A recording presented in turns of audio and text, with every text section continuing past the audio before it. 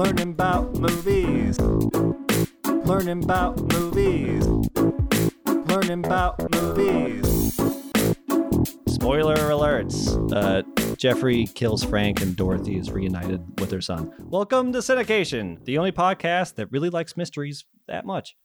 Ears, Peeping Toms, and Heineken. Fuck that shit.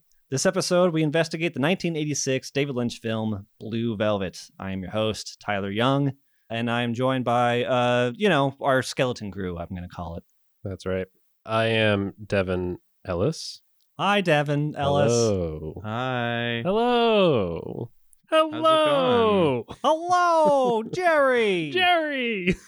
Hi, Uncle Leo. I feel like everybody in the world is watching Seinfeld right now because it came to Netflix. Is that why? Yeah. Weird. Jinx. I was at the store today just shopping, guys be shopping as we do. And it was just like filled with friends in Seinfeld. And I was like, I'm sorry, is this 20 years ago? What are we doing? Yeah, I've been watching Seinfeld too. And I just bought a coat that I'm pretty sure George Costanza wore today. No. He's framing it wrong. You got it because George Costanza wore it. Correct. You researched it to find that jacket because of George Costanza. That is correct. But I didn't find it from my research. I just happened to find it in a thrift store. And it was okay. It's the one that he wore. So But you got it because George Costanza correct. wears it. I got it because George Costanza wears it, and it's a bomb jacket.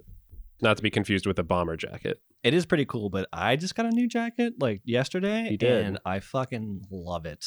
Got a piss coat. Pea Oh, coat. I got that wrong. You're right. Pea cuts are nice. It's like a nice compromise between like a trench coat, like length coat, and Yeah. a jacket. Yeah, that's what a piss coat is. Right. Yeah. Holy shit, that's funny. I really like that. We're here to talk about... We never introduced I that. haven't even done my introduction yet. And I let you lead me down Sorry, a go ahead. long and winding path. I saw you waiting over there. And you are? Yeah, I feel like the bloom is off the rose. I'm Matt, baby wants to fuck. Ooh. Baby wants to fuck. Baby wants to fuck. Is that German? Baby wants to fuck? No, it's like Norwegian, Mm. It's got like an umlaut or something in there. That fucking... I had heard that phrase before. I did not know that it came from this movie, and watching it happen when I was not ready for it was... Made your skin crawl? Yeah, I was yeah. oh God, this fucking thing. In what context did you hear that phrase? Yeah, okay, so let's get into, like, what did you know about the movie before you picked it? So that phrase. Well, I didn't know it came from this movie. Oh, okay. I knew that it was... Those are kind of the best, where you watch the movie and all of a sudden someone says something or does something and you're like, oh shit, it's That's this some movie. bad hat, Harry. Some bad hat, Harry. Yeah. I had seen like a clip of Dennis Hopper. I knew it was Dennis Hopper that said it, and I had like seen a clip of like just that line before, but I didn't know it was from this movie. I got a similar one too. Green Day has a song that I can't remember. Holden Caulfield, maybe? It was How's like it go? I can't remember. It's one of their earliest albums, like first or second album back in Sure. the 80s before they got big with Dookie. There's a moment where someone just says in the studio, someone just goes, Heineken, fuck that shit. But I had no idea that they were saying those words. It was hard to like hear it. And then I saw this movie. What kind of beer do you like? Heineken. Heineken? Fuck that shit! Pabst Blue Ribbon! And I was like, it's this movie. And that's what he's saying because it was more clear in the movie. Yeah. Anyway, sorry, man. Go ahead. Yeah, I mean, that's basically, I knew it was David Lynch. I knew Dennis Hopper was supposed to be crazy. I knew Boy, is he crazy. I knew that it was hard to watch is like something I had heard a lot. And I think that's it. I think I knew it had something to do with crime. But honestly, I was kind of surprised by Crime. how little crime. Like I thought it was going to be like a real like noir plot or something. Yeah. It kind of wasn't. It was just like a guy going don't around know. doing stuff. I think it kind of was just in the tone of the movie in a way. It was kind of jazzy. The criminals ended up, like, the actual crime stuff ended up just being a backdrop and an excuse for Dennis Hopper to be fucking crazy. You know what I mean? I don't think so. Like, it wasn't written for Dennis Hopper. You know, like, this isn't a vehicle for anybody. Like, that's not the way David Lynch works. No, that's not what I mean. I mean that, like, I don't think this movie was an excuse to do anything. I think it was because the way that David Lynch works, and I'm talking as a fanboy here, like, right. The way that he operates is on a purely artistic level and not commercial, where, like, I don't think it was like, let's find a like, nothing's contrived. Nothing's like written to be like, let's get to this spot where he's going to do something crazy, you know? Right. I guess what I meant to say was, like, the actual criminal plot, which so far as I can tell was actually 2 plots. One was to, like, murder drug dealers and take their shit. Mm-hmm. And the other was to kidnap the husband and son to blackmail that woman into having weird kinky sex with him. I don't think those were plots. I think those were ancillary. They're ancillary to the story, which was right. Just like a mystery is happening that these. I'm agreeing with you. I'm saying that, like, the actual criminal plots were not really plots and were largely irrelevant. Okay, yeah. I expected them to be, like, the center of the movie, and instead they were just sort of like background to, you know, this guy is a criminal, not because that is the point of this movie, but to add more menace to Dennis Hopper's character. You know what I mean? Yes. Yeah. You're right. That's all I mean to say. I expected it to be like noir in the sense that, like, the crime was the plot, but it was not.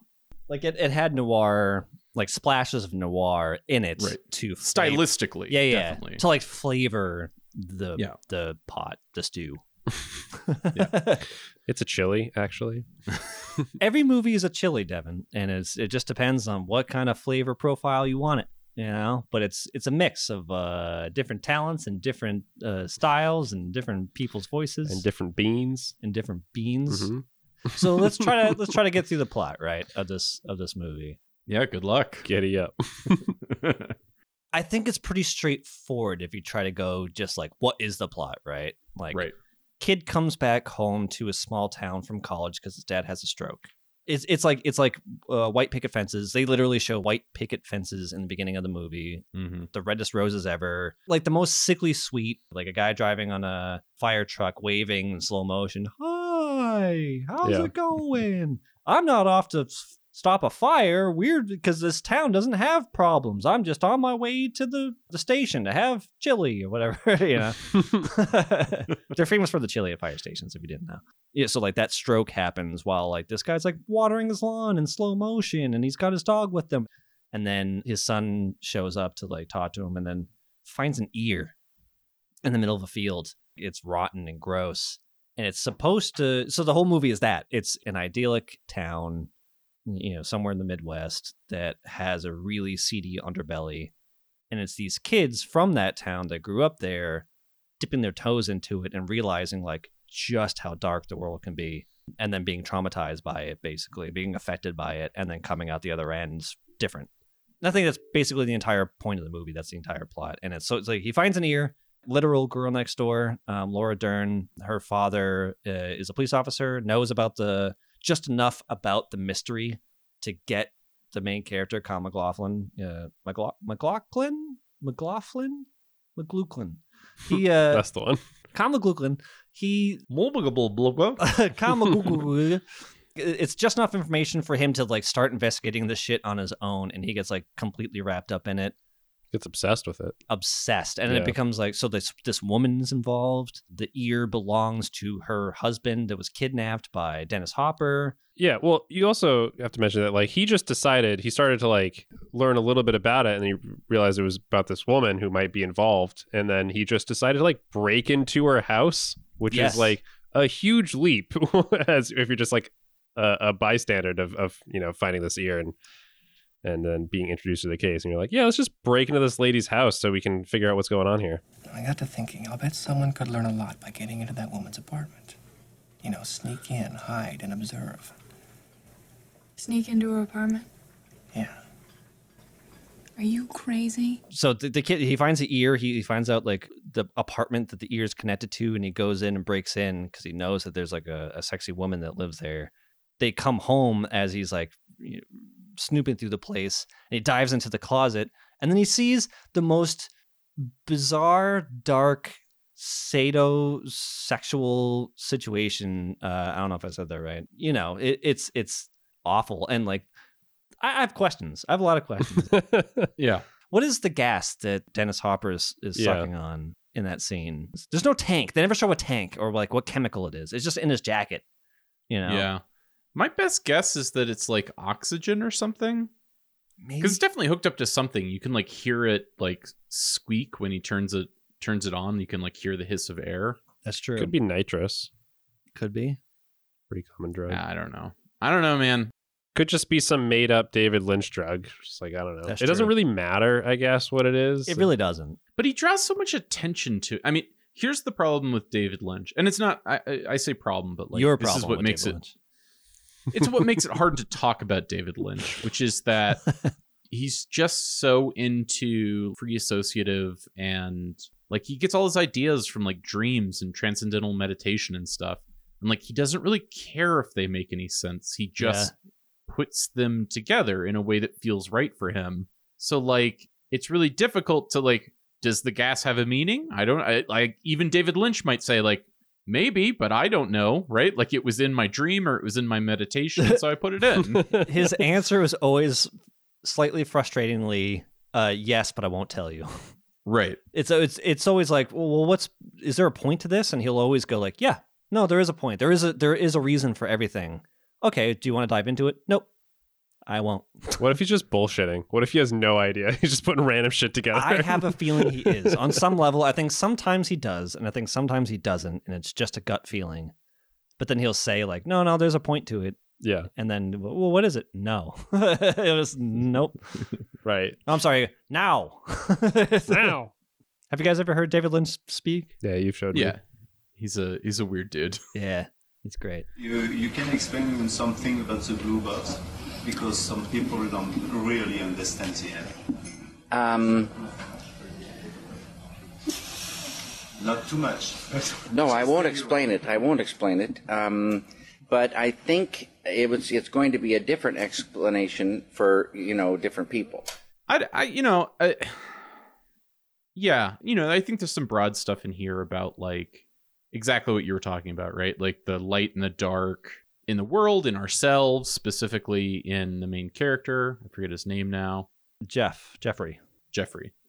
Yeah, I mean, to me, the whole thing was like about the light and the dark in Jeffrey. He has these two women who represent this really dark way of seeing the world and this really light way of seeing the world. Mm-hmm. He's the all-American student, but he's drawn to this like really grotesque thing, this like, rotting, because it's not just a severed ear, it's a rotting severed ear. Yeah. Right. Like it's such a representation of like the sort of fetid underbelly of life that, a lot of us don't see day to day.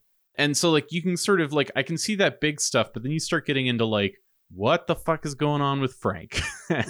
And like, I honestly don't think it matters. Like you were saying earlier, it's just to make him extra gross and creepy.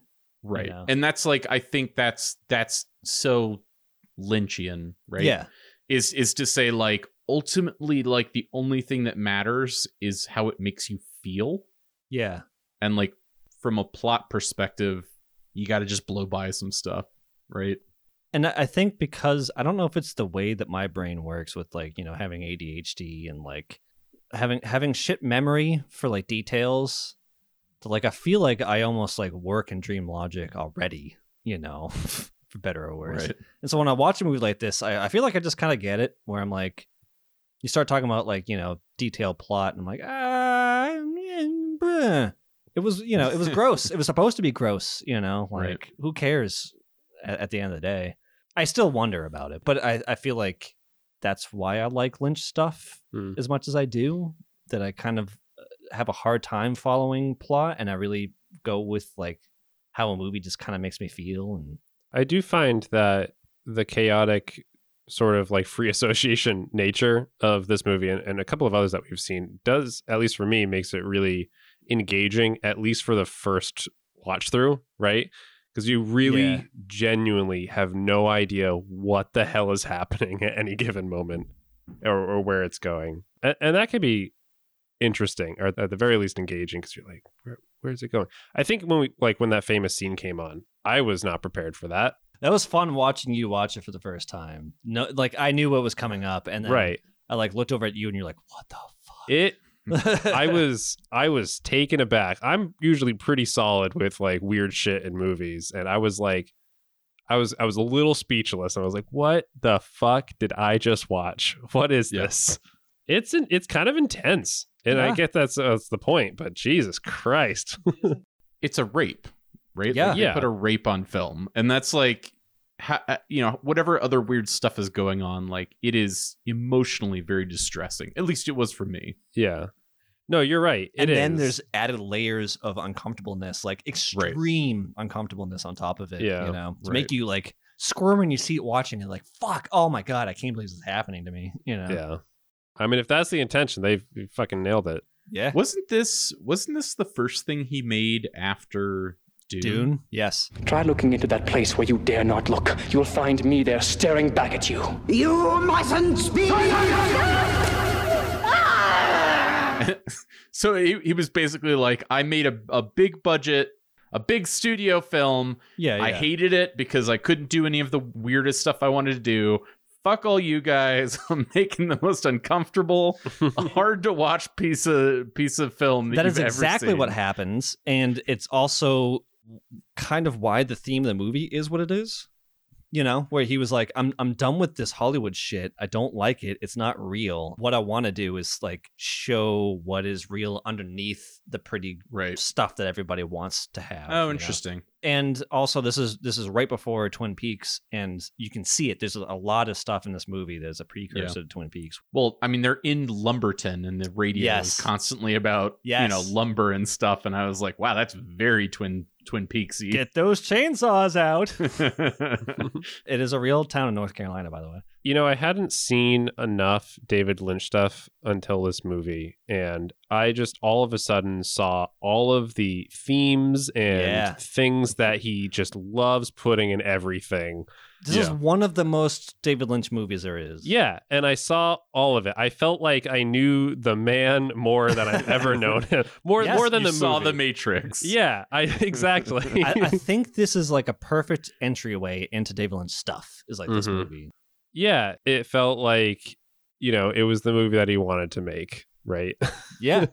I almost feel like Twin Peaks was going to be the thing that he always wanted to do, but then there was studio meddling in it. And, you know, there's a whole tumultuous story about Twin Peaks. But like this movie, you can see like it feels like the precursor to Twin Peaks. So like not only the actors, right? So there's Kyle MacLachlan, there's Laura Dern, there's Jack Nance, there's Francis Bay. They're all in this, and they all end up in Twin Peaks. But there's also like, the logging town full of idiosyncratic characters, a really, really dark, seedy underbelly. There's that really dark sense of humor in this movie and in Twin Peaks where like someone died, and then we're gonna like, that's a damn fine cup of coffee kind of shit, you know? Yeah. Which is great. I love it. It's such a weird, like breakneck going back and forth from like extreme trauma to like really goofy, lighthearted, like doop kind of stuff. Diners, lots of diners and smoky bars. What's that? The bar, I have it somewhere. The Slow Club. It's called the Slow Club. Yeah. Dorothy and the Slow Club both have red velvet drapes, just like the I Red noticed Room. that. Yeah, I think I called that out. I was You like, did. Man, he loves those curtains. Yeah, the red curtains. So that ends up, you know, in the Red Room in Twin Peaks. Characters that have telepathy or premonitions are in this movie, just like in Twin Peaks. People start like, it's not even part of the story. It's really strange, actually, to even mention it. That like, I don't know if you guys remember, it's so ancillary to the story that it's people like, I had a dream about you the other day, you know, before they ever met. That kind of thing. I don't think I noticed that specifically. There are a couple of them. Did Kyle MacLachlan had premonitions first? I think he had dreams of what was going to happen before it happened. He had some dream sequences. Yeah, I don't remember what they were though. I have no memory of this, but I take your word for it. Basically, they had like a mini log lady. Like there was a couple of people in town that like would randomly walk up to the main characters and basically say like, "Hey, I know you. I've heard about this, and like I know what you're going to do next," kind of thing. I'm remembering also like the entire thing where they kept going back to the hardware store with the blind. Yes. And it's like, That's what it. Yes, that guy. That he's one of them. Yes. Yeah, but like, why is he in this movie? And that's where you get in trouble when you watch David Lynch. Is like, there's really no room for why.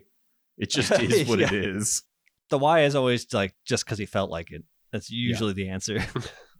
Why not? He came up with this movie because of the song Blue Velvet. Like he listened to the song and then just started getting ideas, and then just started dreaming about these ideas and ruminating on it, and then eventually he just started piecing it together. It's such a stretch. How do you get from the song to this? It's crazy.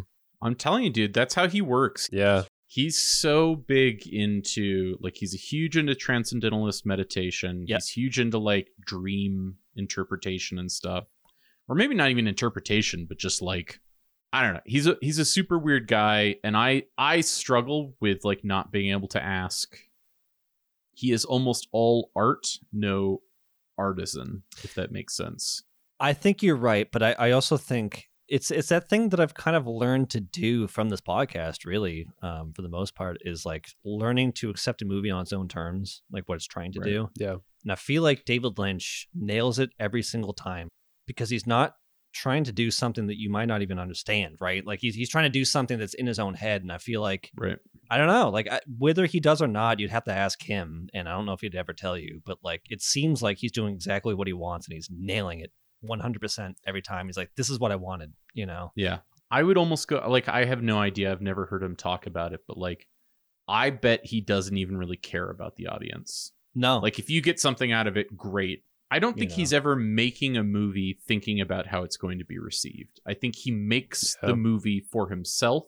Yeah. And then he is gratified when people like it. And I think that makes it almost difficult to criticize in a way. It does.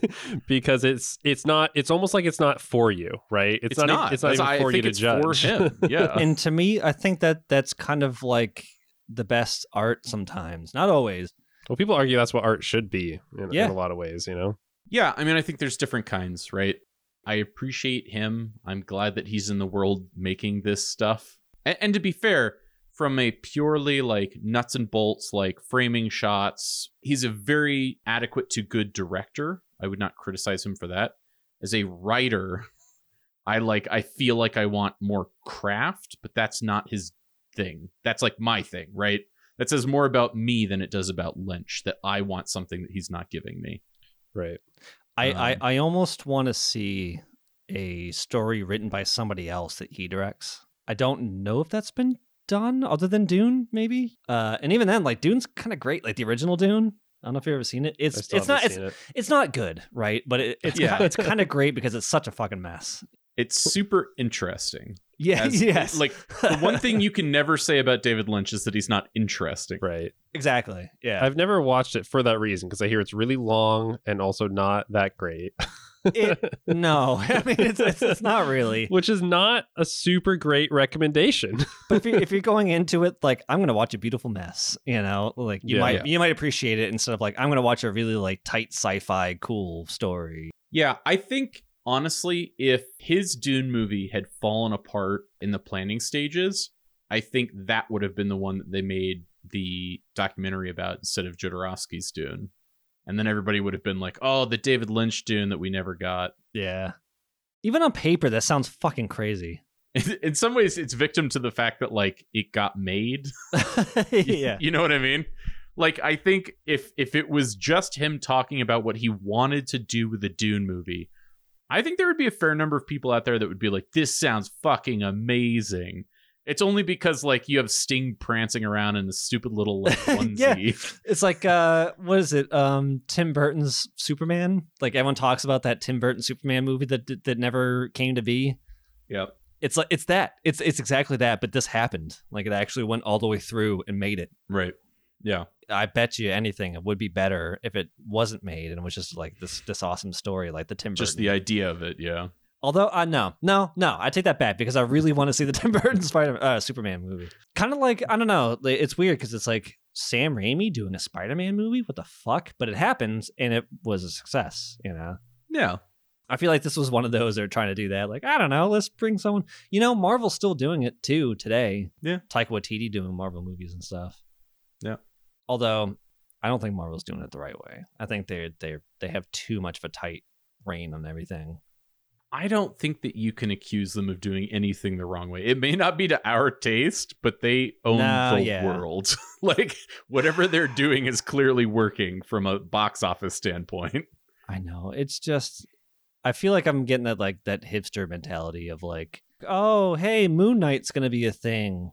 Yeah. Well, there goes Moon Knight. Like, you know. I like the original before it was cool. Yeah. I think the most aggravating thing about Marvel, though, is that they're all so competently done that Moon Knight's not going to suck. It might not be what you want it to be. I know. And it might not be good, but it's not going to suck.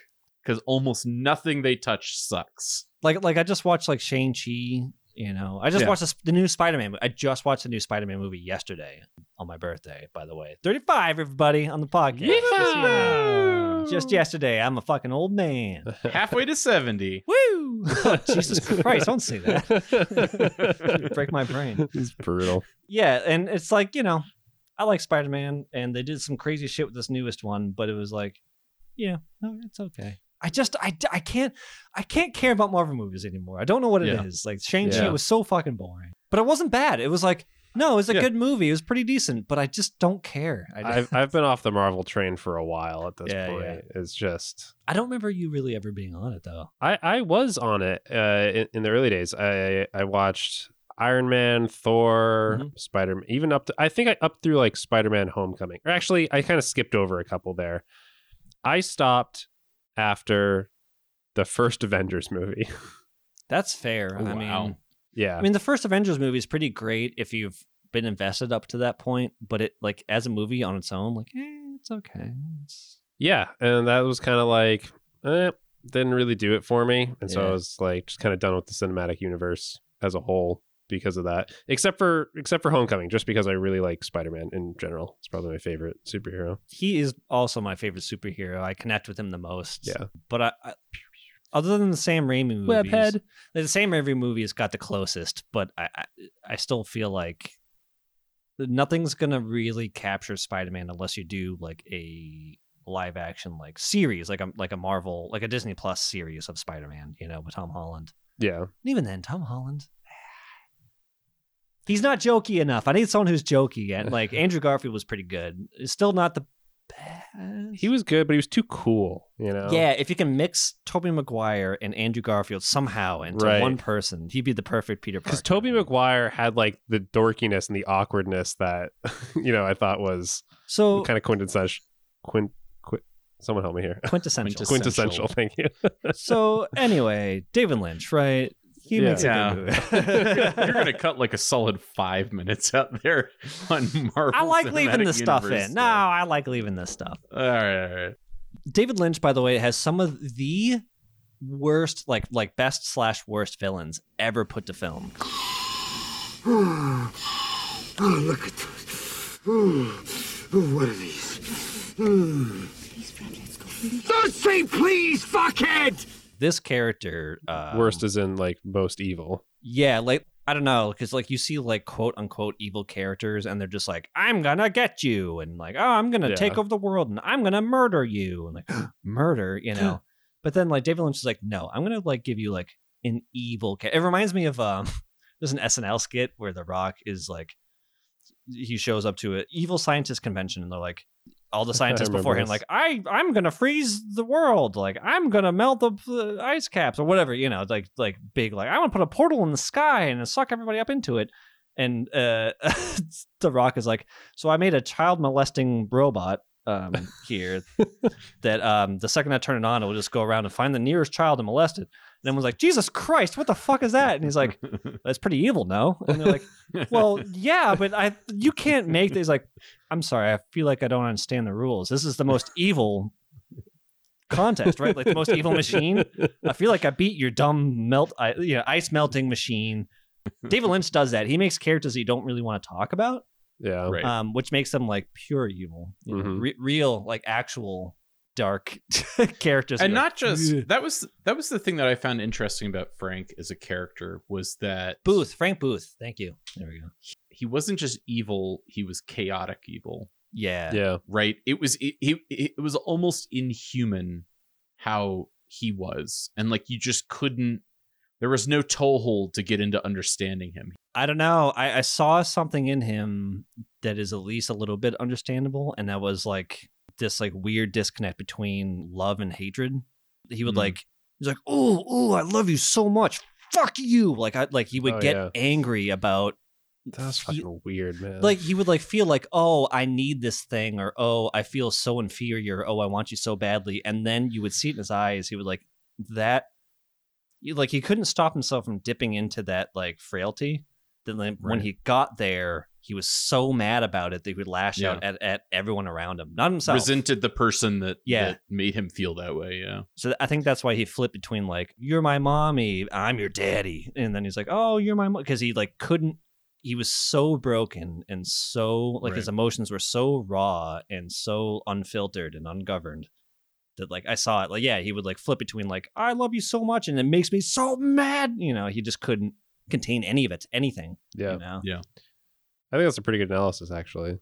And it made me uncomfortable the entire time. Like, oh God. I did not like it, no. I think sort of going off of that is that again, I know Lynch is not really into like having explanations or having to understand every detail, but there's so much parental child stuff that he works into his most intimate moments and then is so uncomfortable with immediately that like I don't want to say it's humanizing because I still find him very hard to connect with, but like I mean something bad had to happen to him in his childhood to end up that broken and that fixated. Yeah, I don't know. It's a weird. I'm like already thinking ratings and like it's a hard movie to sort of like pin down. It's a weird one. Yeah. Hey, did you know? Did you know that? Wait, do we have the new jingle? Did you know? Did you know? So what's funny is we have the jingle. It's done. It's ready to go. But we made it in the last episode. We like started recording it and then I created it. And now I'm like adding it to episode like 33. Oh, right. But we haven't done did you like I'm halfway through editing it. We still haven't said did you know? So I'm like, I don't want to just throw it in unceremoniously for no reason. Oh, we'll get to it. We'll get to it. We say it a bunch. So it'll show up eventually, maybe 34, maybe 35. We'll see. That is kind of funny that the audience will have heard the Did You Know jingle for several episodes before and we are now here in this episode. We're all excited that we now have it. Right. Because it was episode 37 that we decided we're going to make this thing and started like trying to record it. And then I made it while editing 33. So yeah.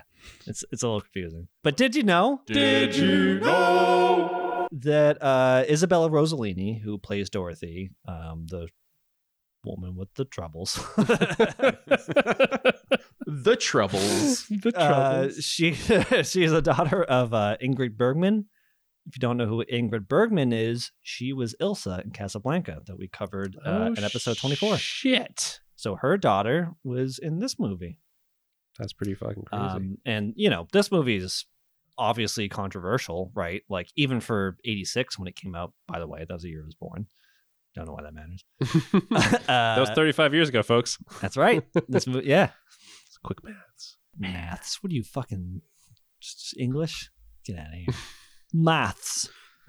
Doing some quick maths. The fuck is happening? But like it was very controversial even for 86. Was it really? But Isabella Rossellini was like, she read the script and was like, yeah, it affected me. She's like, I had to do it. It's like I knew it was going to be difficult and weird, and people are going to say stuff about it. But she's like, I was compelled. And basically everybody on the cast felt that way. They actually took less money because the movie didn't have a whole lot of didn't have a big budget. Because of like Dune, but there were still there was enough people that believed in him and David Lynch already to like keep it going. And everybody who read the script was like, fuck it, let's do it. They took less money. They read it and they're like, this was, I don't know. They're just like, it's dark. It's compelling. There's just something that pulls me towards this movie. I want to do it, Yeah, I can see that. Including Kyle MacLachlan, who had only done Dune before this. That was it. It was like Dune and then this. And he was like, fuck it. I'm with you, man. Ride or die. Yeah. Oh yeah, I didn't realize he just stuck with David Lynch for like the early part of his career for so long. And then went on to Twin Peaks. For Right. this. Wow. Must have liked working together. Yeah. Yeah. I wonder. I almost feel like David Lynch has some kind of attraction to Kyle MacLachlan in a way. Because Yeah. they're like, because even like Frank Booth has a weird attraction to Kyle MacLachlan. Mm-hmm. He says stuff like, "Oh, you're a pretty boy," kind of thing. Remember that?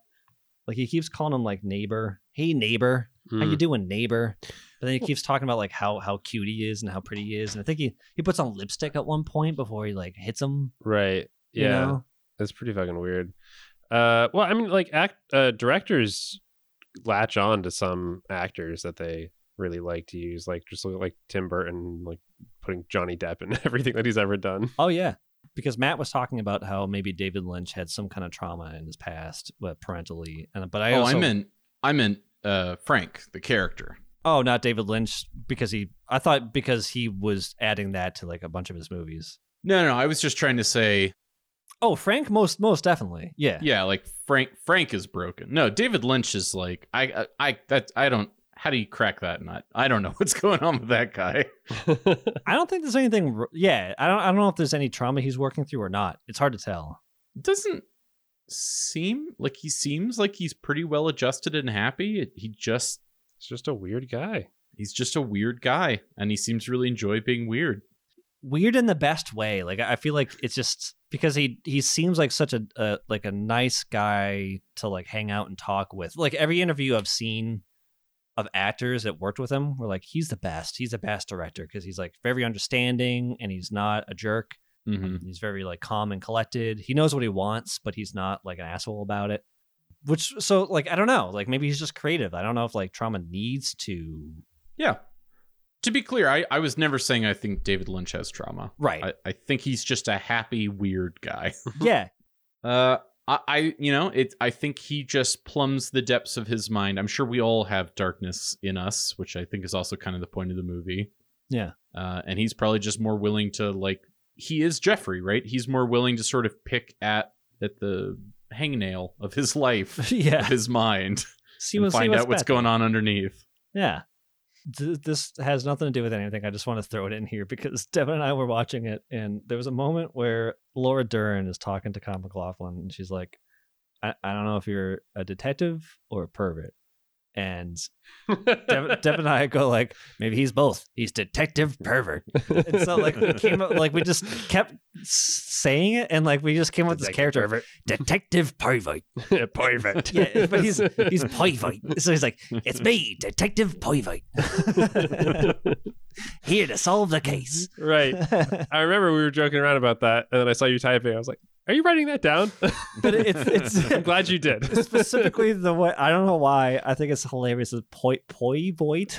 Detective Poivot. Detective Poivoit. He had to solve the case of what happened to all those ladies' shoes. I took them. It was me. Case closed. I want to find out who kidnapped this, pretty young lady, and then so I can have her myself. Detective Poivot's on the case. I'm gonna look at all those photos. I'm not even on a case right now. I guess that you can file that under like, wasn't it cool? No, that wasn't even that. That's just like a funny little joke that dumb we said. Shit. There's some Eraserhead in this movie too. I feel like there's some like like loud factories. Like David Lynch loves electricity. There's something about like the sound of electricity, the old recordings of like that kind of like crackling, gross. Even like the Lynch Frost when he's working with Mark Frost, who worked on X-Files before the two of them collaborated for Twin Peaks. Their production logo, Frost and Lynch, is the electricity sound.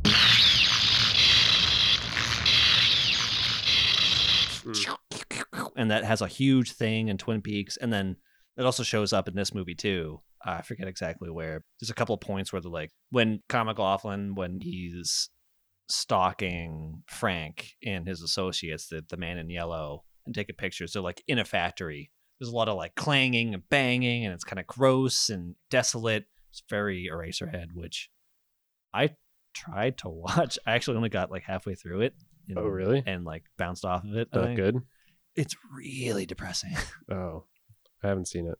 Yeah, it's, I don't know. Like a lot of his movies are, but that one's kind of a slog. Should we get to ratings? Sure. Yeah. Let's do it. Who should go first? Maybe you, Tyler, since You started talking. You do it. I kind of I want to see what the ceiling is on this Wait, you're going to change your number based on what other people do? Yes, because I'm having a hard time picking a number for it. You're like that's that fair. guy. You go to a I'll restaurant go. with a few people, and you're like, "What are you ordering? What does it matter?" Well, I just want to know what you're going to get first before I decide. I do that. I am that guy.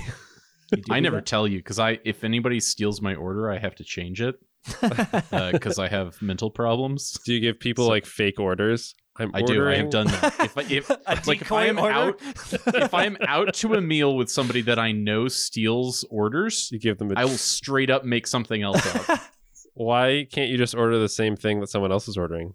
because I have mental problems. Yeah, I don't know. What is it? It doesn't affect. Yeah, what does anything. it evoke in you? Do you think I like the guess? waiter's going to come out and it's like, wow, these two people These are fucking really guys? To be clear, if I order first, I'm fine with it. It's only if it looks like I'm copying somebody that I can't do it. the Oh. table next to you is like, wow, do you see those two guys? They were in the same thing. What? God, that one guy just copied the other guy. He has no creativity. Wow. All right, Matt. Well, why don't you start then? Yes, You picked it. I have kind of covered how I feel about this movie.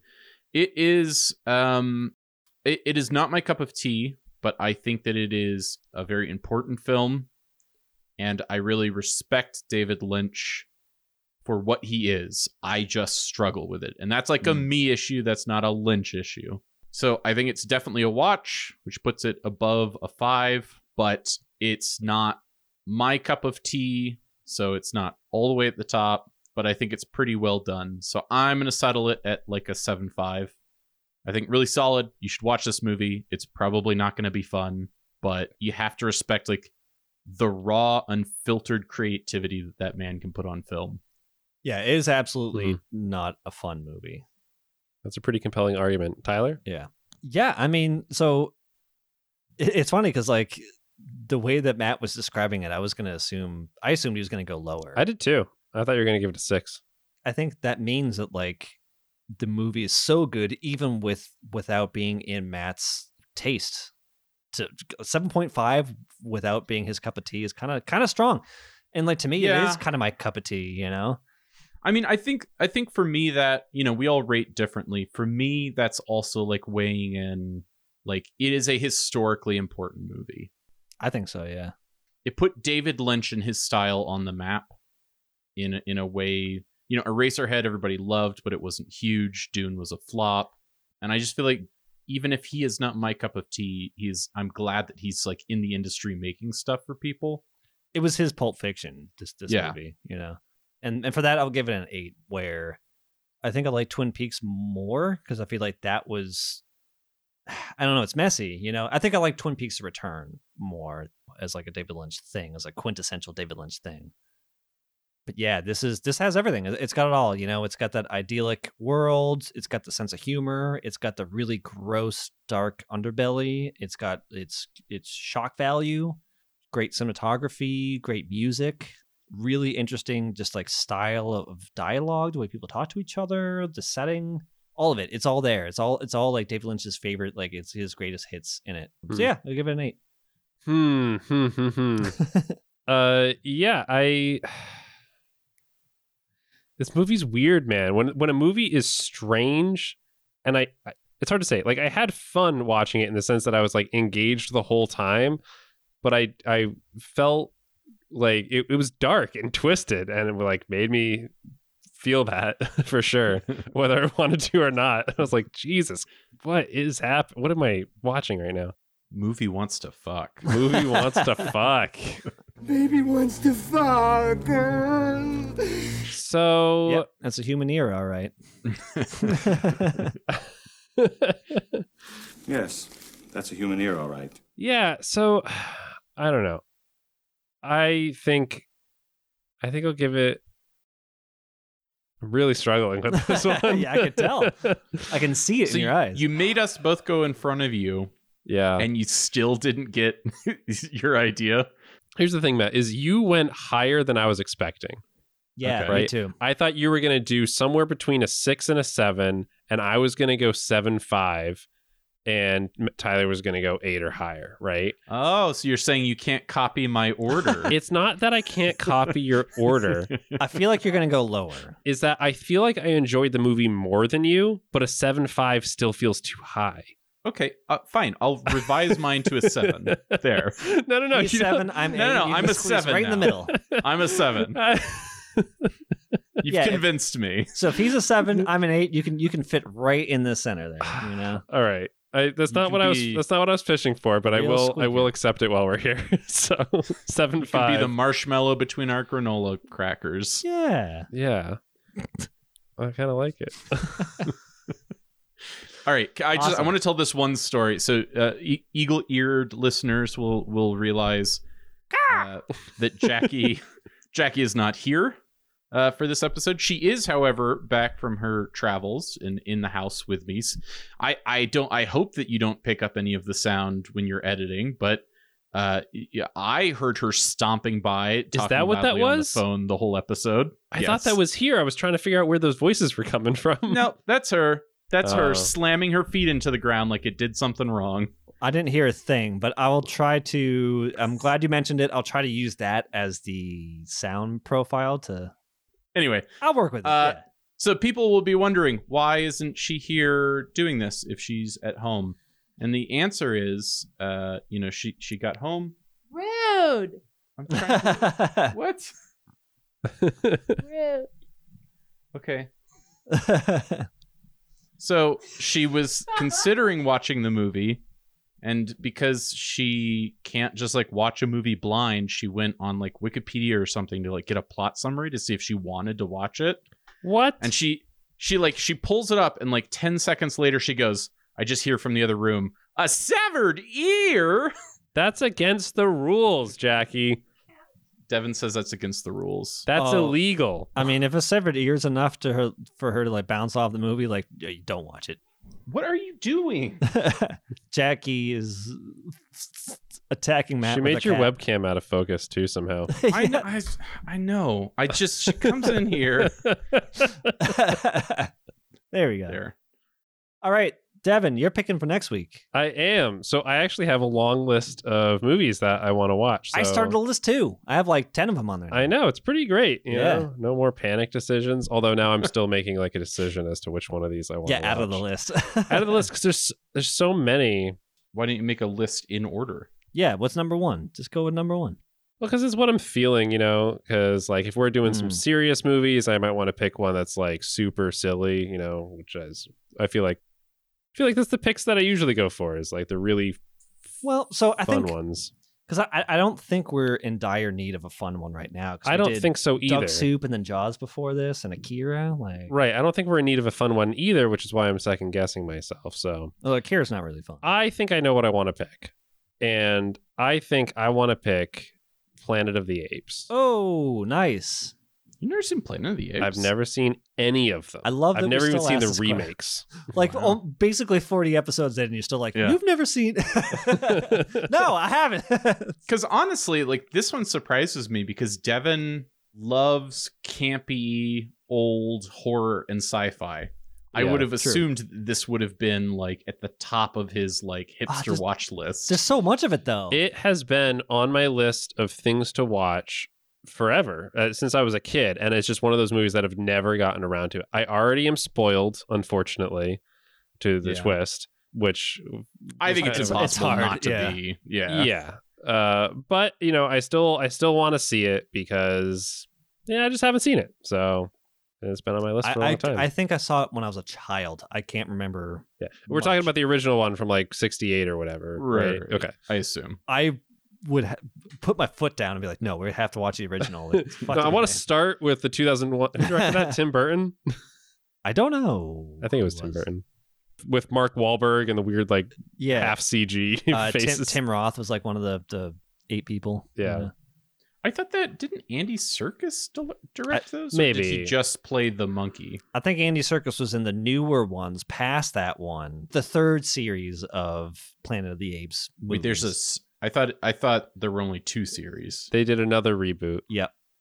so there's the original ones with like Charlton Heston, and then there's the one with like Mark Wahlberg and Tim Roth and stuff in the early 2000s. Then they tried again with James Franco, and those are actually legitimately pretty good. Yeah, that's what I've heard. Is that those are good. I haven't seen any of them. I've only ever seen the original. 2001 was Tim Burton, by the way. Oh, was it really? Yeah, it was. God, the 2000s were not kind to Tim Burton, or he wasn't kind to it. Like I don't know. He just fell off a creative cliff, and he was just like, I don't know. I'm just gonna regurgitate a bunch of old shit for the studios. Yeah, he's kind of a mixed bag at this point. I'll throw my wife in it, and that other guy, Johnny Depp. That other guy. I've really struggled with most of Tim Burton's live action stuff. I think his like claymation and animated stuff is actually really solid. The stop motion's like where it's at for him that's now. such a strong suit. I mean, that one I like. The Nightmare Before Christmas. I can't tell you another one that I like that was like that. Corpse Bride. Is it good? I heard not great things about it. I thought it was fine. Which one? Corpse Bride? Yeah. Corpse Bride. It was okay. What was Halloweeny or something like that?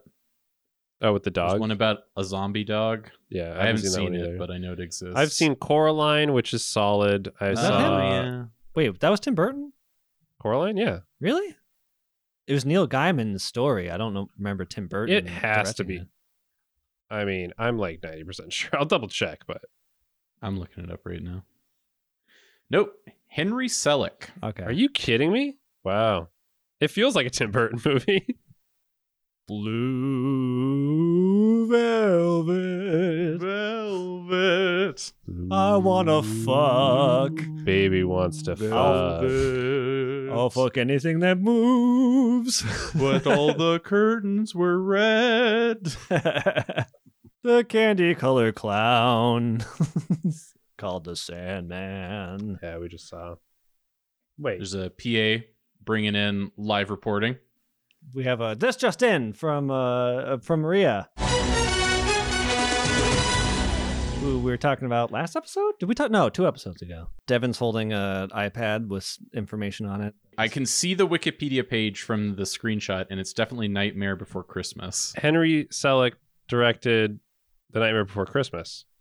Oh, interesting. So what did I thought Tim Burton? Tim Burton wrote the story and produced it. Oh. How did we get here again? I can't remember how we got here. I guess okay.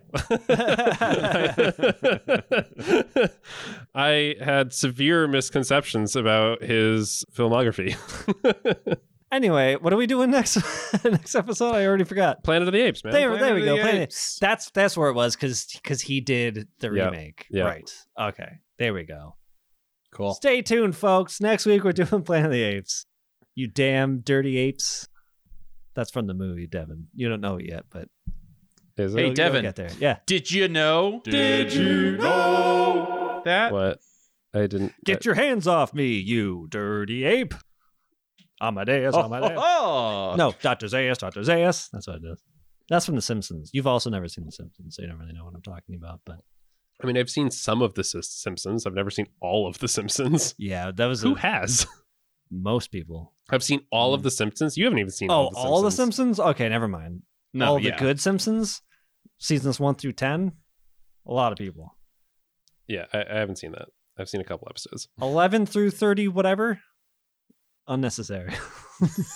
How much? Anyway, bye, folks. I'm out of here. Goodbye. See you, folks. Also, I love you. Learning about movies. Learning about movies. Learning about movies.